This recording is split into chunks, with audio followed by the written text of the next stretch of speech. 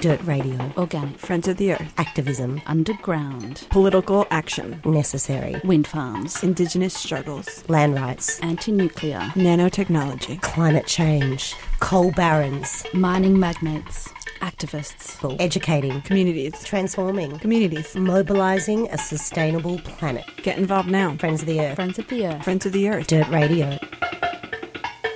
Good morning and welcome to Dirt Radio, Friends of the Earth show on 3CR 855 AM. My name is Em Gafer and I'll be your host for today. Before I begin, I'd like to acknowledge that I'm recording this show from the stolen lands of the Wurundjeri people of the Kulin Nation, and I'd like to pay my respects to their elders past, present and emerging. Sovereignty has never been ceded, and here at Dirt Radio, we stand in solidarity with the global civil rights movement for Black lives and the fight here against Black deaths in custody. Now, this week I was hoping to return to the 3CR studios to record this show, but alas, we've had a change of plans in light of the current spike of COVID-19 cases in Naarm, Melbourne, and of course we have returned to stage 3 lockdown. So I hope everyone's keeping safe for the moment, and we'll just keep having to do our remote recording for the time being. So today on the show I'm going to be chatting with Anthony Amos, Friends of the Earth campaigner, who's a member of SCAT, the Strzelecki Koala Action Team, and they've been surveying koala habitat out in the Strzelecki Ranges for a number of years. We're going to get an update on that project right after this community service announcement. You can see that this country is covered in the blood of Aboriginal people, the length and breadth of it. Australia is a part of an undeclared war and a secret invasion, and it began 250 years ago this year. Now we have a country that's built on lies, deceit, fraud, propaganda and race hatred indoctrination. Now it's been 250 years of us being oppressed in our own land, brutally. We might be oppressed, but we understand what freedom is, and we fight for it every day, and we've resisted this occupation since day one. And I predict colonialism, capitalism, imperialism is going to get knocked out cold by about mid this year. 3CR, your station in struggle and solidarity. To donate, go to 3cr.org.au.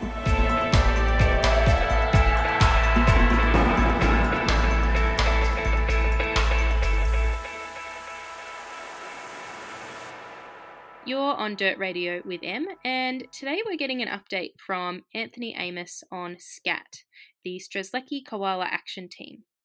Since 2013, Friends of the Earth has been mapping koala habitat in the Strzelecki Ranges, and this region contains Victoria's only endemic koala population. And Anthony Amos has been heading up the project. How's it going today? Yeah, good. That's good. So, can you give us a bit of background about SCAT? Well, SCAT is a little collective at Friends of the Earth in Melbourne. So a bit of context, we've been working in the Strzelecki's, this is Friends of the Earth, in conjunction with a little group down there called Friends of Gippsland Bush since the mid-90s. So we've been monitoring logging and by Hancock Victorian Plantations. The area was sold off by the Kennett government back in the mid-90s, so we've been actively campaigning down there. We got a reserve set up, a small part of a reserve set up in about 2018, the Bratungalang Forest Reserve, and since about 2013 we've been involved in koala monitoring, and we worked with a team from the National Parks in New South Wales, believe it or not, in 2013, 2014, who came down and started doing some surveys for SCATs, and we learnt their methodology of how to do it. And then since that time, we've sort of gone off on our own. It's largely just, this year it's been myself, and there's another campaigner down in Gippsland called Susie Zent. And so we've, in about 2015, 2016, we did about 200 sites, and this year I've just completed 200 sites, which is approximately about 4,500 to 5,000 hectares of forest. Yeah, so it's a pretty big area. And so, as I said before, Victoria's only endemic koala population is located in that area. So why is it important to map those populations? Well, Victoria's, it's a strange situation in that we've got two distinct koala populations. We've got the Strzelecki population, which contains the original gene pool of the animal. And the original gene pool populations are more resilient to disease and impacts that will impact their long-term future, because their genetics are much stronger than the translocated populations, which have essentially been put into areas around Victoria since the 1940s and also into South Australia. And so the translocated populations go through a lot of boom and busts. They'll relocate animals to certain areas, and then within a few years, those animals, they'll be gone. And so what we decided a couple of years ago is we had to get a grasp on, the range of where the genetically sound populations are. And, so since that time, we've been starting off in the Strzelecki's, but as the information's come in, it's gradually moved out more into South Gippsland and also into Central Gippsland as well. The University of the Monash University has done some genetic analysis and found that the scats that from South Gippsland Strzelecki's are the most diverse. So we've been focusing on mapping sort of habitat. In terms of the state government, why they're not doing this is that they don't really give us stuff about the koalas. The koalas aren't listed as endangered in Victoria, and everyone presumes that there's a big population. And that's largely a result of these translocated animals that have been moved into areas and have bred out of control. But the Strzelecki population is separate, and we could be looking at tops maybe 1,500 animals. So one big fire event could see the population are devastated. Yeah, definitely. And so it is a pretty long-term project. Like, you've been doing the mapping since about 2013. So what are some of the changes you've seen over the years with the koala population? Well, at the moment, we're still in the first phase of gathering the data. I mean, what we do is we work off grids, off mapping sheets. So we go to 500 metre intervals on mapping sheets. And so we've got something like 20,000 sites potentially that could be surveyed. So we've only really just started to scratch the surface. But in time, we'll get an information base, and what that will allow is that for future surveys to go back to the areas that we've already surveyed, and they'll be able to do the surveys again at those spots. And if there's, if the sites were positive back in 2013-14, and then the team goes in 5 years' time and finds that the sites aren't positive, then we'll know that the population that was there isn't there anymore. But already, we've uncovered some pretty interesting information that has never been sort of published before, I suppose. The biggest one, I guess, is that a lot of presumptions are made that the animals only eat or prefer manna gum. But what we've found in our surveys is that the number one feed tree for koalas in the Strzelecki's is the mountain grey gum. And also the second species preferred tree is the blue gum. And then the third, which was new to science, is the Strzelecki gum, which has almost been wiped out and is largely now confined onto isolated farms and small areas in Western Gippsland. And so before we did this work, everyone just had this assumption that koalas and manna gum, well, that might be right along some of the coastal areas, but once you get into the higher forests where there's not much manna gum anymore, the species, the preferred trees change. And the other thing people should realise is that because you've got a forest, it doesn't mean that there'll be koalas in it. The major factor, and this has been uncovered in areas such as New South Wales by real experts like Dr. Steve Phillips, is that the nutrient base of the soils, if it's low, the populations of the animals will be much lower in the poorer quality soil sites. So although you might have trees that might be, favourite koala trees that they'll eat, if the soils are poor, you won't get the koalas there. Yeah, it sounds like you're unearthing some pretty interesting stuff as part of this project. And you mentioned it's mainly just you doing the mapping at the moment. Have you been impacted by COVID-19 at all in your work? Yeah, it's made it really hard to get out and about. I can use the excuse that it's the work I'm doing it's my work. So, and I work mainly by myself, so there's no real impact with me impacting on anyone else. When the lockdown was eased, I certainly went out and did as many sites as I could, and I think I finished on Wednesday just before the new lockdown. I won't be going out for a while anyway, because I've heard they've got they're really cracking down on people making any trip out to the country. The other thing people might be interested in is Steve Phillips. He crunched the numbers back in 2013-14, and the amount of animals that he determined was 0.09 animals per hectare, which works out to about one koala every 11 hectares of really top quality bush. And where I've been the last few months is that I've been into much of the lower quality bush, and the numbers are much lower than what was found in 2013-14, which probably isn't surprising because, like I said before, if the nutrients aren't there and the tree types aren't there, you mightn't get the numbers. Yeah, definitely. And I guess, even though the world's changing at the moment with COVID-19, a lot of the environmental threats are not stopping. So what are some of the threats to the koala population in that region? Well, the major one's bushfire.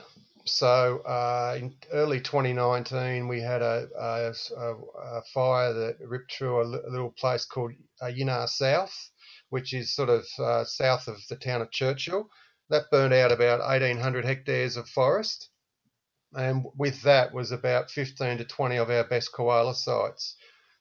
So the fire was small, but the impact is only being felt now. And I know from anecdotal evidence from Susie, who nearly got a house burnt down during that fire, the koalas, she's had koalas around her place, for 20, 30 years, and they're not there at the moment. She fears that the impacts of that fire have possibly knocked out a large portion of that population that was there. So fire, and then you've got to look at climate change. As the forests are becoming more flammable, you've got impacts of climate change. With a warming climate means more fires, and you've only got to look at the fires that ravaged Eastern Australia and South Australia earlier this year, and I think there was something like potentially tens of thousands of animals killed on this is koalas killed on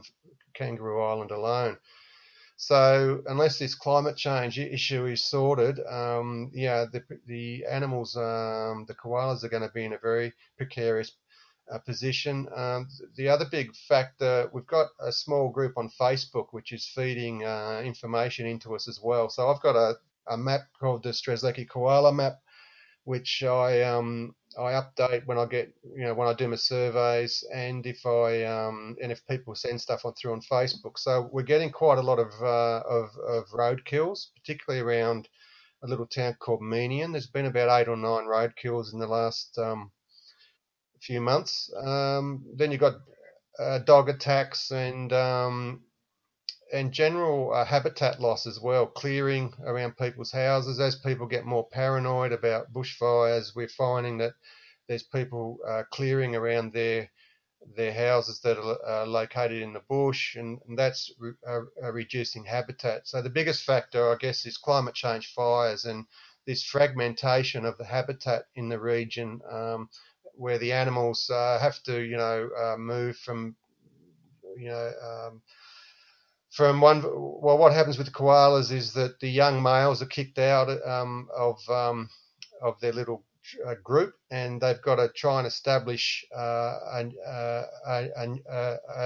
new population centre. So they've got to move across, large areas of land, and if that's been cleared or there's cars or dogs or housing estates or whatever, the chances that those animals have of surviving and then starting a new community is pretty low. So it's a struggle for the animals. I mean, they're pretty hardy. They've survived for tens of millions of years, but they're really in for a hard time at the moment. Yeah, absolutely. It's a lot, the current circumstances with climate change and everything else that's kicking off. So what's next up for you and the SCAT team? Well, I've just finished up this 200 sites that we wanted to do. We got a small grant which allowed us to do that, and then got a little bit more cash left. I'll probably do another 100 by the end of the year, and so we'll be going into areas that haven't been surveyed before. I like to do it in the cooler months because the snakes are pretty full on down there in the warmer months. We'll be busy just finishing off this new report. We want to get it analysed by a scientist, and then we'll publish that. And then we want to do a few more, about 100 more sites by the end of 2020, and then we'll get a much more accurate sort of position on areas that haven't been surveyed before. Great. And where can listeners go to find out a bit more about the work that you're doing? The Friends of the Earth Melbourne website, there's a link there to SCAT, and also if they want to see the distribution of the animal, they can go to the Strzelecki koala map. I haven't got the URL on me, but that's got a lot of information about where we've been and and what sort of success we've had in locating animals. Great. Well, thanks so much for joining me today. Unreal. Thanks, Em.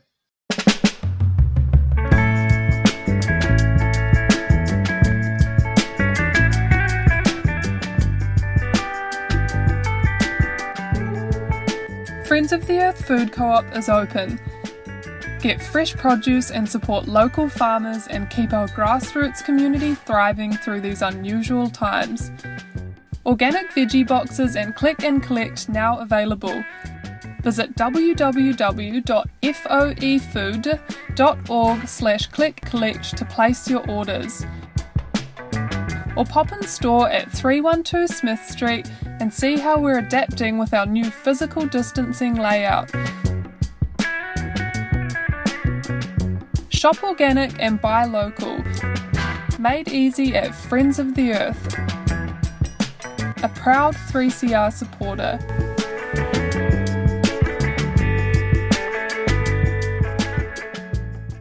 You are back on Dirt Radio on 3CR. This is Em. I'm your host for today. If you're just tuning in now, we've been hearing about Friends of the Earth's SCAT team and their work mapping koala habitat in the Strzelecki Ranges. You can find the map that Anthony and the team have been creating at strzkoala.australianmap.net. And if you missed the chat or you want to catch up on it later, you can do that at 3cr.org.au/dirtradio. And whilst we have in Melbourne gone back into stage 3 isolation, unfortunately we won't be having any in-person events for Friends of the Earth for the time being, but there's still plenty happening for you to connect with from home. Just hop onto the Friends of the Earth Melbourne Facebook page to find out which collectives are meeting weekly online. And there's also a few great online panel discussions coming up in the next week. So on the 15th of July, the Sustainable Cities Collective are hosting The Future of Public Transport in Victoria, a free online forum with community leaders, transport specialists, and a representative from Sustainable Cities to discuss the future of public transport in Victoria post-COVID-19 and the benefits of Melbourne Metro too. So the pandemic has given us all the opportunity to reimagine how we live. And the Andrews government are continuing to frame the economic recovery via the Big Build. And the community wants to ensure that these major transport infrastructure projects are ones that will benefit us. The panel is featuring Peter Newman AO, who's the Professor of Sustainability at Curtin University in Perth, Dr. Crystal Legacy, a Senior Lecturer in Urban Planning at the University of Melbourne, Jodie Valpierd, a community member and activist from Moorabool Environment Group Bacchus Marsh, and Daniel Bowen, a PTUA member and campaigner.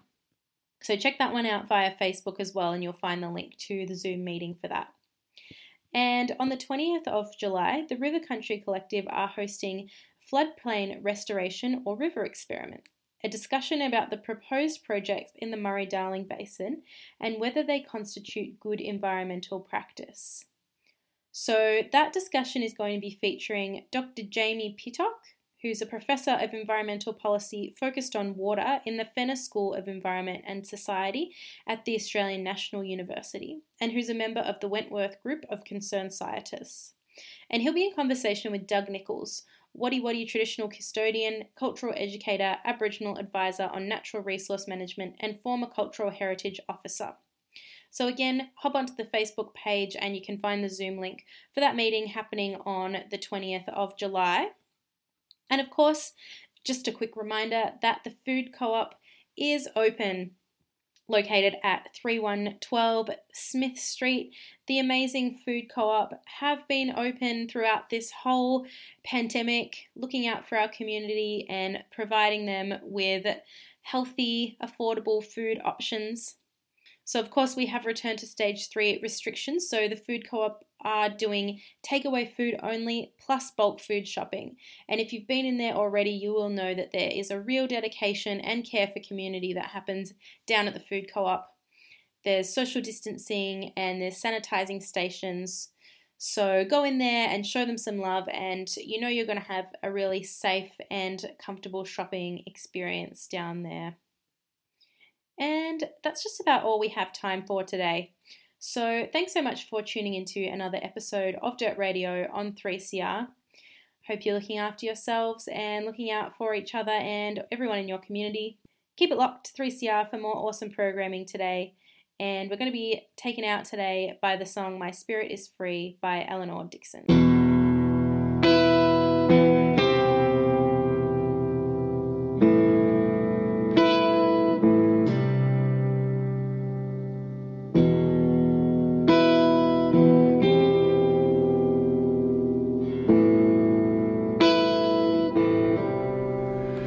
I've been roaming this land in my dreams, unfamiliar places I see, songs are being sung in my mind, constantly reminding me, trying to escape this illusion, but it's not meant to bother me. Ooh, oh, oh, ooh, oh, oh.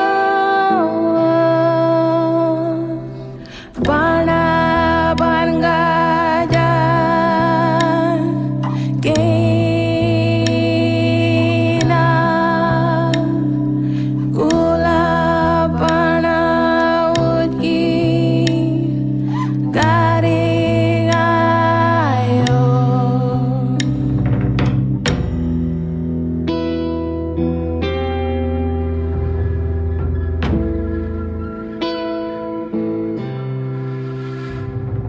trying to figure out what is becoming of me. I am lost in another time, caught in between the lines, emotionless body, my spirit is free, and I wonder, could this dream be real? Ooh, oh, oh, ooh, bana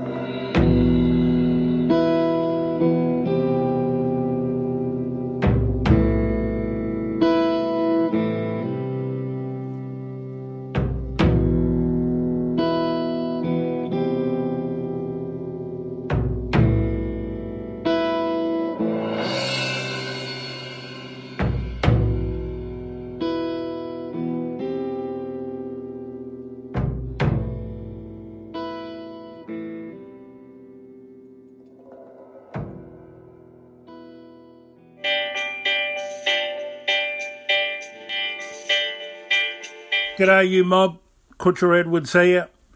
I just want to send out a message to you all. To stop the spread of COVID-19, also known as the coronavirus, it is advised that you keep 1.5 metres away from each other. Follow rules on social gatherings. Wash your hands when appropriate and stay home if you're feeling sick or unwell. But most of all, keep strong, stay safe, and of course, keep listening to 3CR Community Radio to keep connected to the community. We'll get through this and hope to see you real soon. Bye. I wouldn't mind trying to round up a few boys and that, try and get a bit of dancing going, you know. Corroboree, proper traditional dancing, you know. Lap, proper ochre and that, so... No, just Kuru, that's very important, Brother Ray. Yeah, it's you know, you got to represent. So you know, oldest living culture in the world. So you know, got the elders and that coming in here this year to come in and have a yarn, and you know, it's good of them to go out of their way at this time of the year, NAIDOC week, because you know normally get forgotten about in here. But you know, so you got to make it special for them too, you know. Yeah, that's right. That's right. Because does it change the feeling in here when elders come in? Yeah, it does. It lightens your mood, you know. Because you know, like, I'm obviously this is my country land too, so it's homesick straight away, basically. Right. But it's a lot better when you see the uncles and aunties come in, and that it just shows a bit of respect that you're not forgotten about, and they do have a, you know, do actually care about you, even though you don't get letters and that. So. And that was a clip from 3CR's 2018 Beyond the Bars broadcast, bringing you the voices of Indigenous inmates every NAIDOC week. You can find all of the recordings from that series on 3cr.org.au/beyondthebars. You're listening to 3CR, where at this time we're bringing you slightly different programming than usual. But rest assured, we're still here, bringing you radical, alternative current affairs, music and community language programming. Stay tuned to 3CR.